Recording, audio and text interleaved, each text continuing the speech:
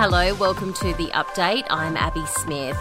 Tributes are flowing for former Labor leader Simon Crean this morning. The 74-year-old has died of a heart attack while travelling in Germany. He led the Labor Party from 2001 to 2003 while in opposition, and it was in 2003, speaking in Parliament, Simon Crean addressed the visiting George W. Bush about their differences on the Iraq War. On occasions, friends do disagree, as we did on this side with you on the war in Iraq.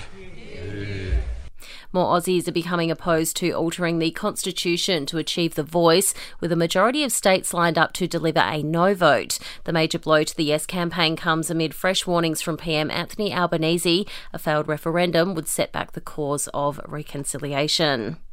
There's been a cut in the wait time for blood donors with new tattoos. Previously, tattooed donors had to wait 4 months to give blood after being inked up, but from today, the wait time has been reduced to a week.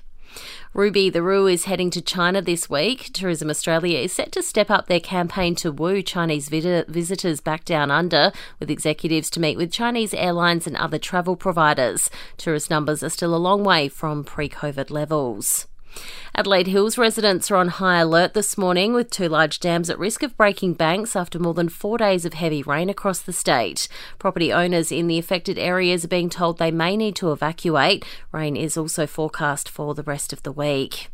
And the Duchess of York has had an operation after being diagnosed with breast cancer. Sarah Ferguson was delivered the cancer news after a recent routine mammogram, and it's understood her prognosis is good. Entertainment and sport next. Round 15 of the AFL has wrapped up, with the Suns beating the Hawks by 67 points, while Adelaide's Ben Keays could be fined for his part in a melee which broke out during Collingwood's 2-point win over the Crows. Keays ripped Mason Cox's glasses off in the first quarter. Switching codes in the NRL, the Rabbitohs are licking their wounds after being smashed by the Cowboys, while the Roosters went down to the Raiders. In tennis, Nick Kyrgios has withdrawn from his second tournament this month due to knee soreness. The Aussie remains hopeful he'll be fit to play Wimbledon, where he finished runner-up last year. Australia is 5 wickets away from a women's Ashes Test victory at Trent Bridge. Ash Gardner's triple strike late on day 4, taking England to 5-4-1-1-6, needing 152 runs for victory. And a Super Netball Grand Final will be played between West Coast Fever and the Adelaide Thunderbirds. The Fever moved through to the decider by beating the Melbourne Vixens 64-57. In entertainment news, Kate Middleton could be the next star of Wimbledon, it seems. The Princess of Wales has kept up with champion Roger Federer at the Ball Boys and Girls Training Facility, who play a pivotal role in the competition. Good catch. Are you allowed to do that? Oh yeah, are you allowed to do that? That's good in point. Australia they would catch it, but here in Wimbledon they don't. Yeah, you're not meant to catch it, you're meant to let it bout and then get it, but good catch.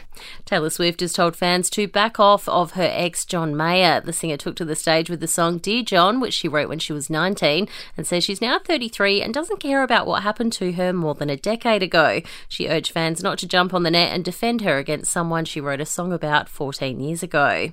And after publicly announcing their pregnancy last week, Kourtney Kardashian and Travis Barker have revealed the gender of the child. The couple are expecting a little boy, which will be grandchild number 13 for Kris Jenner. And that's the latest from the Nova podcast team. We'll see you this afternoon for another episode of The Update.